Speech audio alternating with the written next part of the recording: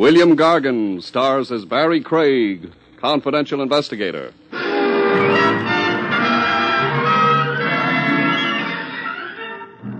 Murderers must have a lot of trouble keeping their books balanced. For one thing, they can't always be sure when they're going to make their next killing. And for another, so many of their assets are buried.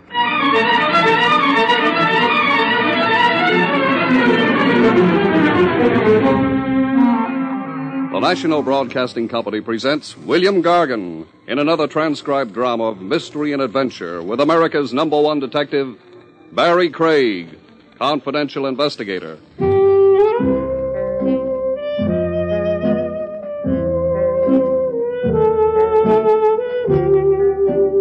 Barrie Craig speaking.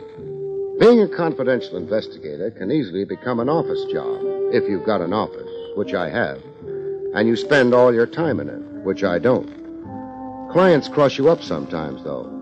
Joey Carter made a stab in that direction on this particular day. I had a meal at Willie's Wagon, if you could call it a meal. What would you call it, Mr. Craig? Penance. Big joke. Something wrong with the hamburger? Well, it's been fatally wounded, Willie. Huh. Next time, you might wait till it dies before serving it. My customers should live so long. Why, thank you, Willie. I can remember a time when Private Dicks could hardly read. They were all making witty remarks. Sorry. Have a cup of coffee? Oh, I'm not that sorry. There's nothing wrong with a coffee. Well, there's nothing wrong with sulfuric acid either, but I'll hold on to my stomach lining for a while longer if you don't mind. What's so special about your stomach lining? It's attached to me. Ah, you're getting sentimental. Which reminds me, there was a guy in here looking for you about an hour ago. Oh? Nervous little punk. I gave him your office address. He must have missed me. An hour ago, I was on my way here. Yeah? What was he nervous about? He didn't whisper nothing in my shell-like ears. Then how'd you know he was nervous? He couldn't keep his hand from trembling. The one that was holding the gun, I mean. Willie had nothing more to offer except the coffee I'd already turned down, so I got out. After Willie explained that my prospective client hadn't exactly been waving his gun around. He'd just been clutching it in a side pocket.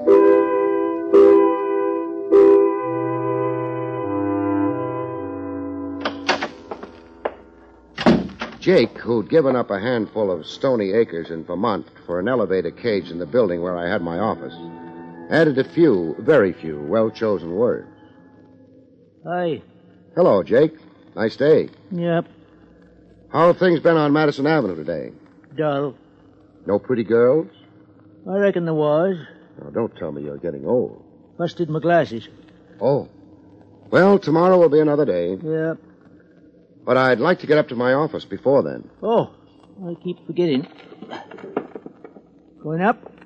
Where else could I go from the ground floor? I guess you're going up. Other fellow went up, too. Which other fellow? One looking for you. Well, thanks for letting me in on it. Was he a small man? Yeah. Nervous? Yep. Said he'd wait for me in the office? Yeah. Ain't come down either. Which means he's still up there, unless he used the back stairs. Yeah. Did he mention why he wanted to see me? No. He was carrying a gun, wasn't he? Oh, you heard about him. From Willie. He tried to get a hold of me at the wagon, but... Fella drink any of Willie's coffee? I don't know.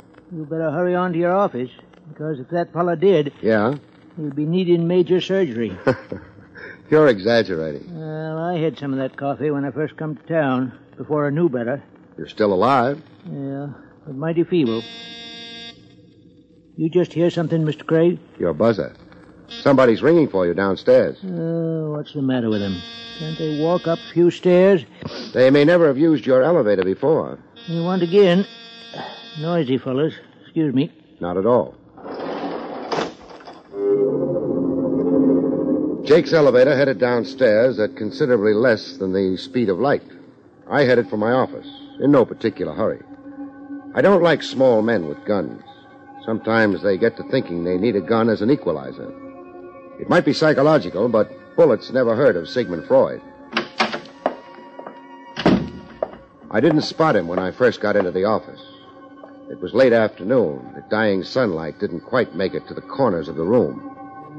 It was in a corner that my client was waiting for me. A lonely corner. The loneliest of all. The corner where a man creeps to die.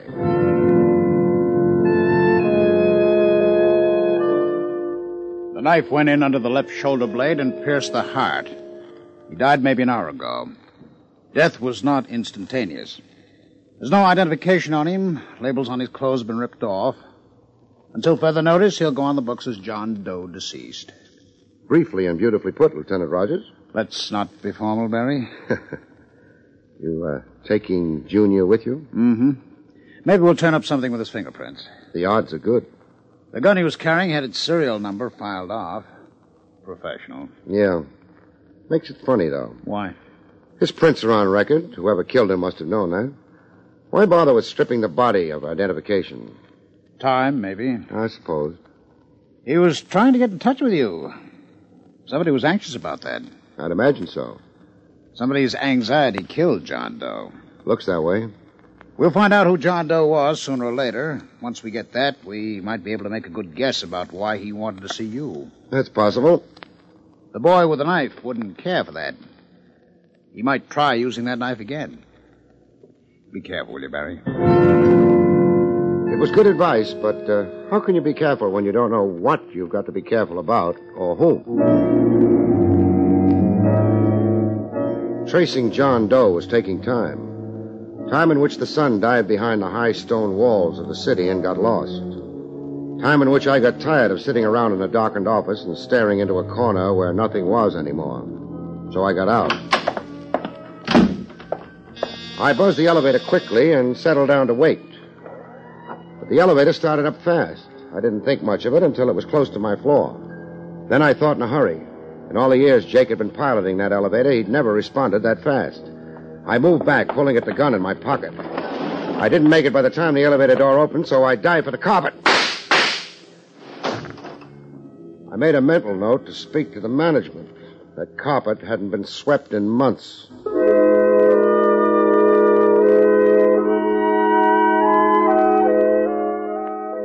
The little stranger in the elevator hadn't waited to see if the bullets had found me. I thought maybe I could let him know if I got down the back stairs fast enough. Then I ran into Jake at the foot of the stairs, slumped behind the door that led to them. Jake. Jake. Yeah, if I remember correct. Boy, you had me worried for a minute. Hi. Hi. Head don't feel so good. You were hit on it. Maybe that's why I don't feel so good. Must have been hit by a piece of my farm up in Vermont. A rocky piece. That was the only kind there was. Here. Oh. Here. Thanks, Mr. Craig. How is it? It was better laying down. I figure I'll live, though. Good. Getting my glasses back tomorrow. Oh. You mean you'll be able to see the girls on Madison Avenue again? Yeah. Well, maybe we better get back to the lobby. Might be customers. All right, but hold it where you are. Well, the lobby's empty. Come on. You figured the fellow that hit me might still be around? Possibly. Too bad he ain't. Not so bad. He was carrying a gun. Oh? Minus a few bullets now. Fellow took the elevator up? When I rang for it. Oh, you got dust on your suit, Mr. Craig. Carpet upstairs? Yeah. Ought to be swept sometime. You might take it up with the cleaning woman. Yeah. When she gets over her lumbago. The carpet hasn't been swept for years. Well, Miss Abercrombie's had lumbago for years. Jake, did you see the man who slugged you? Not too good. My glasses, you see. Yeah. Well, he's probably a half a dozen miles from here by now. So long, Jake. Going out? Sure.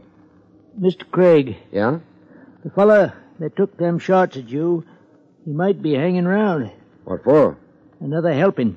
No, it was a professional job. Hit and run. If they don't make it the first time, they wait until they can arrange another setup. Well, I hope you're right, Mr. Craig. So, do I. My analysis was probably right. That didn't prevent me from holding my breath as I went through the lobby door. Then across the strip of pavement that separated me from my car and into it. I didn't waste any time getting underway. No gunfire. I decided I could start breathing again. Mr. Craig? I beg your pardon? Oh, I'm the one who should... Let's not quibble about who begs whose pardon. I'm just a little worried about whether this is my car. It's your car. I never noticed that it came equipped with a small blonde before. Do you mind? I was a normal red-blooded American boy, Miss... My name is Doris. Doris Cheney. How do you do? And do you spend much of your time parking in other people's cars? Only when the other people are Barrie Craig. Must be my new tie. The man who sold it to me said it would attract blondes like flies. It's not a very nice comparison. Flies are pests. Blondes can be, too. On the other hand... now that the gay chit-chat is over, well... But I had to see you. I've got an office. Oh, I couldn't be seen going there. You're shy? I'm afraid.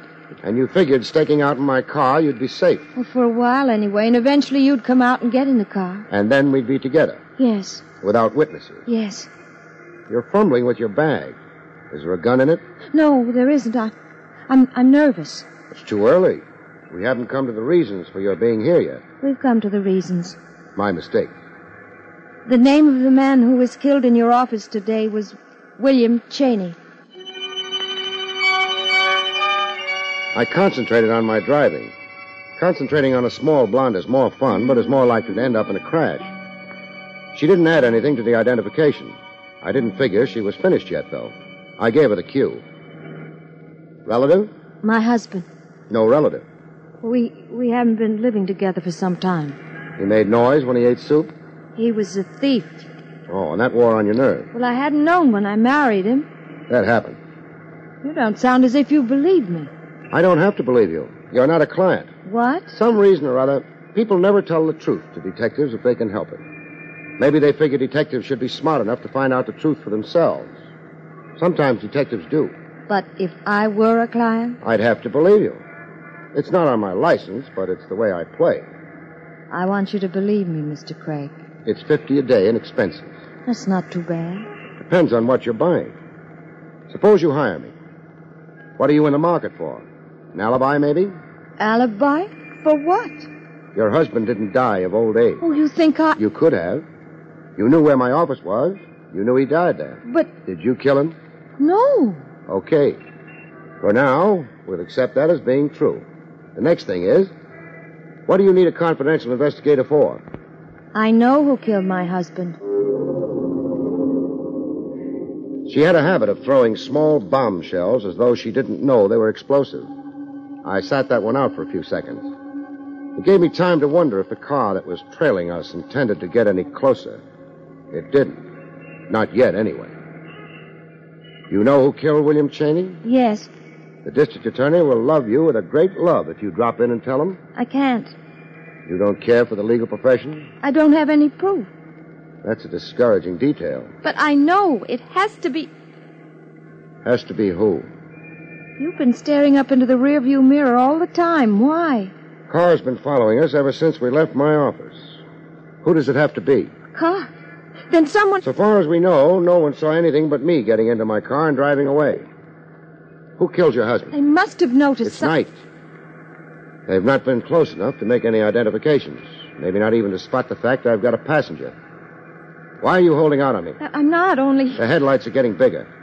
We're going to have company pretty soon. Look, Mrs. Cheney, it's corny. Somebody with something important to tell is stalling about it until it's too late. You mean until they get killed? Yeah. And by then, the something important isn't important anymore. At least not to the one who dies. John Hurley. John Hurley. My husband worked for him. And since your husband's profession was a thief, you mean he stole for him? Yes. That's background. Now hand me motive. My husband stole something. Hurley thought he was going to double-cross him, not turn it over to him. Was he? I don't know. I haven't seen Bill for months, since we separated. You make the marriage sound like ancient history. Your news is fresh, though. Well, Bill's phoned me lots of times, begged me to take him back, but... What was it he was holding out? Oh, I'm not sure. Jewels, I think. Uh-huh. Slide off the seat and get on the floor. What? Do as I say. All right. What's wrong? Car trailing us is getting too close. I've been shot at once today. It could happen again. I don't want you in the line of fire. But they might not miss again. I know. That's why I'm going to dedicate a fender or two to self-preservation. Grab onto something, we're going to have a small collision.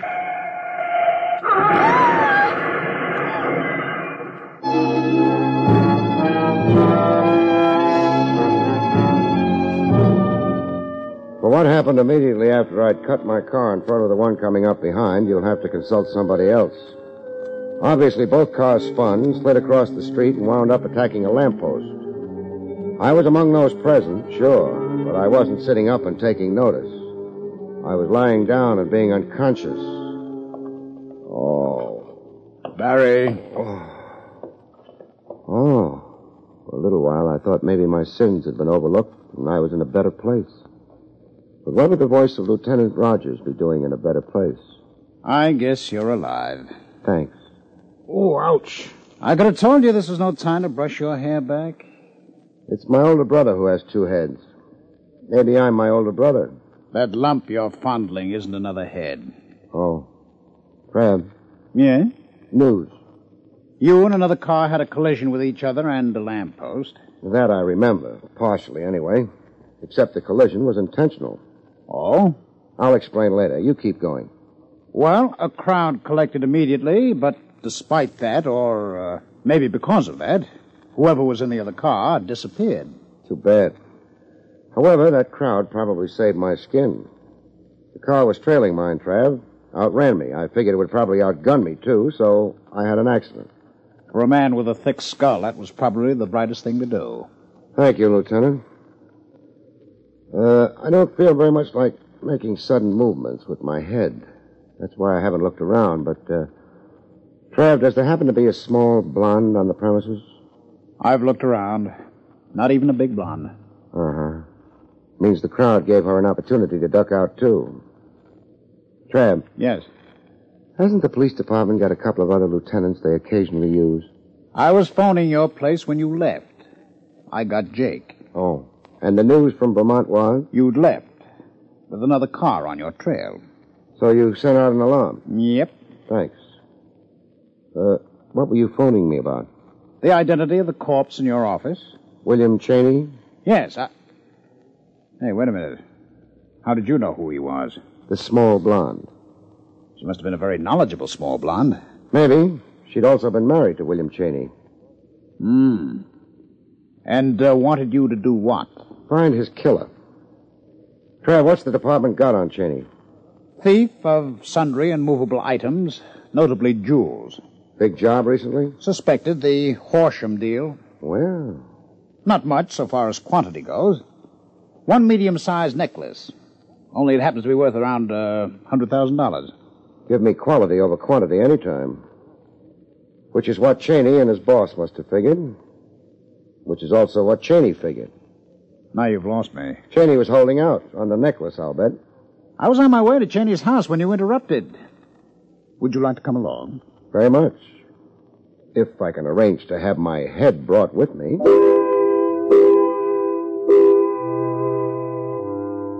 But I was pleasantly surprised.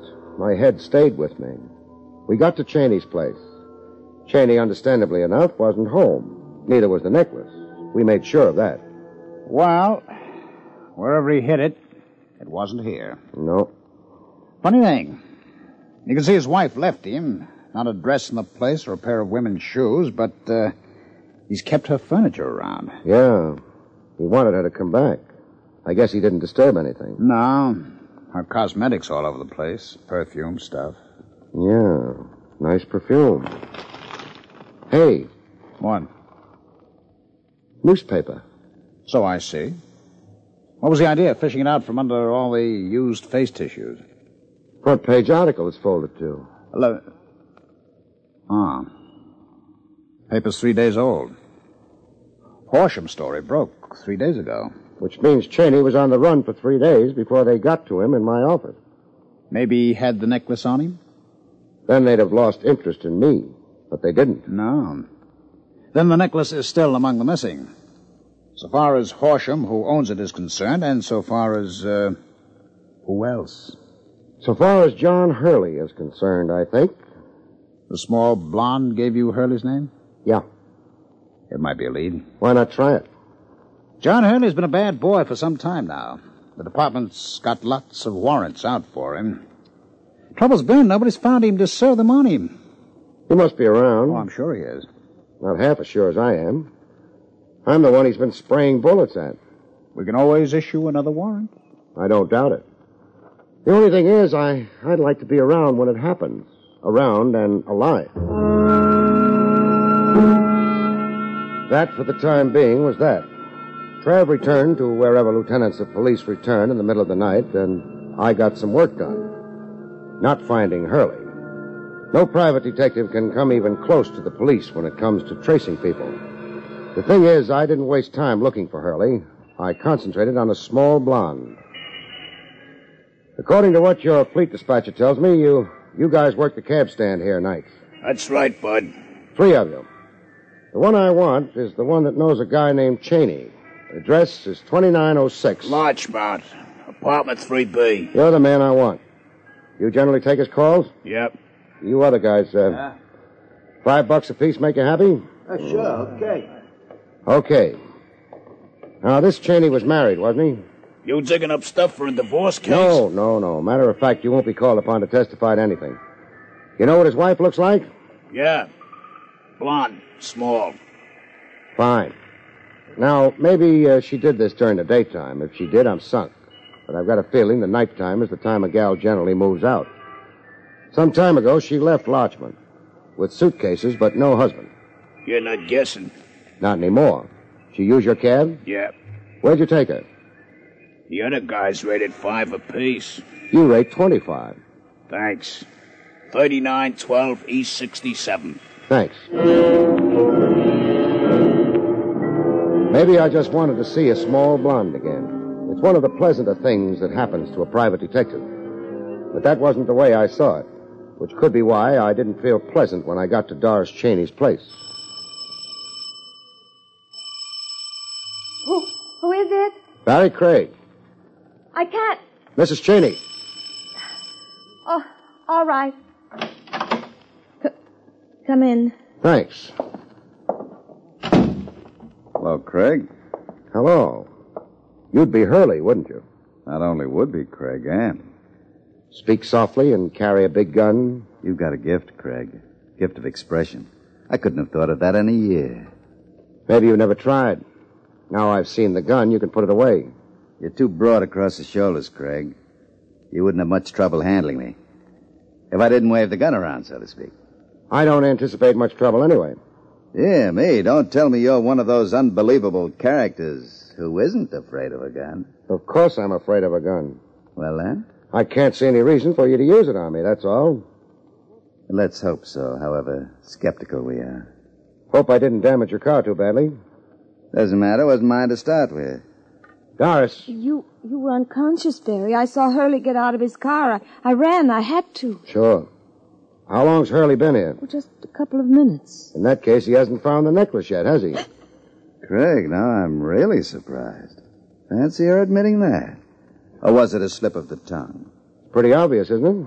Maybe. But it takes a rare man to recognize the obvious. My congratulations, Craig.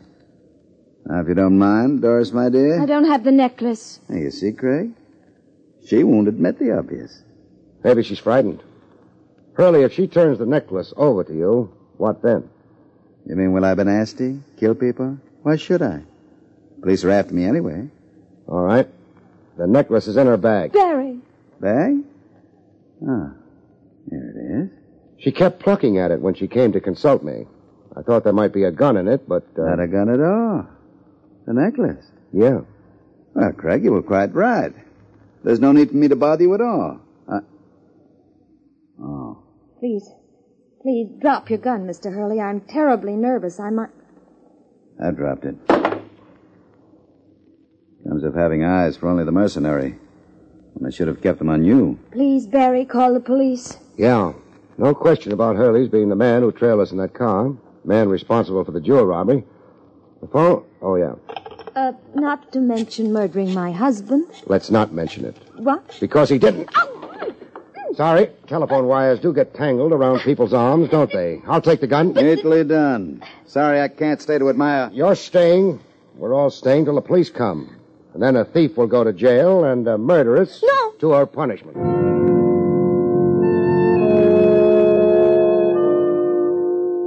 Some of it I've got, Barrie. Fine, Trev. Whoever killed Cheney took the necklace. But Hurley was still after it, so... He didn't kill Cheney. More than that, Trev, if Hurley had the necklace, why would he have bothered keeping after me?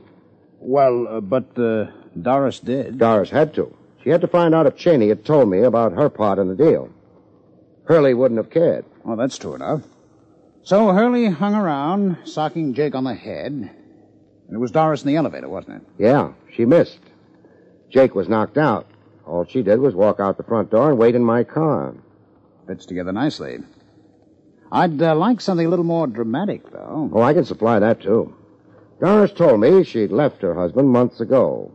Hadn't had any contact with him except over the phone. Well, he could have told her about the robbery over the phone, so that didn't prove anything. But when we were in Cheney's apartment, we found a newspaper under used facial tissue. Used by a woman, naturally. Hey, that's right. And the paper was 3 days old. 3 days old, which meant Doris hadn't split up with Cheney till after the robbery, which meant she lied. Which means a 3 days old newspaper is going to hang her.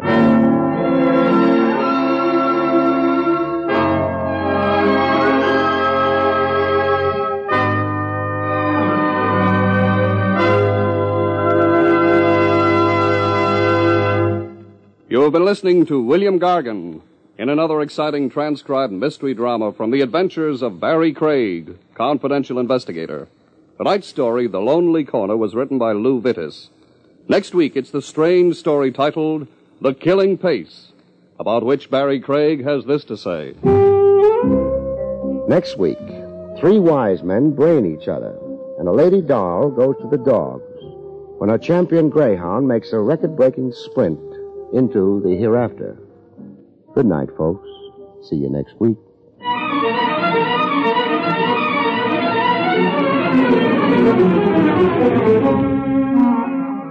The National Broadcasting Company has brought you William Gargan, starring as Barrie Craig, confidential investigator. Featured in the role of Jake was Parker Fennelly. This is Don Pardo speaking.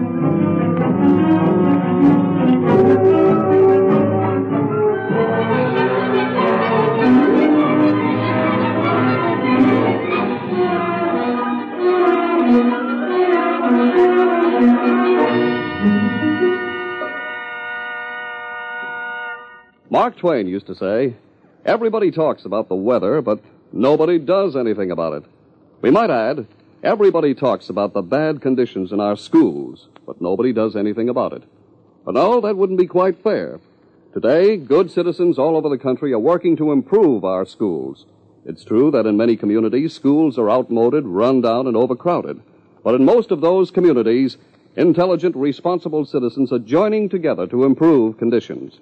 If you'd like to do your part, join and work with local civic organizations that are trying to make educational conditions better.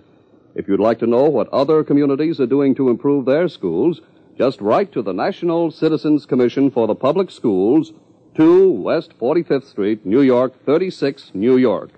That's the National Citizens Commission for the Public Schools, 2 West 45th Street, New York, 36, New York. Remember, better schools build a stronger America.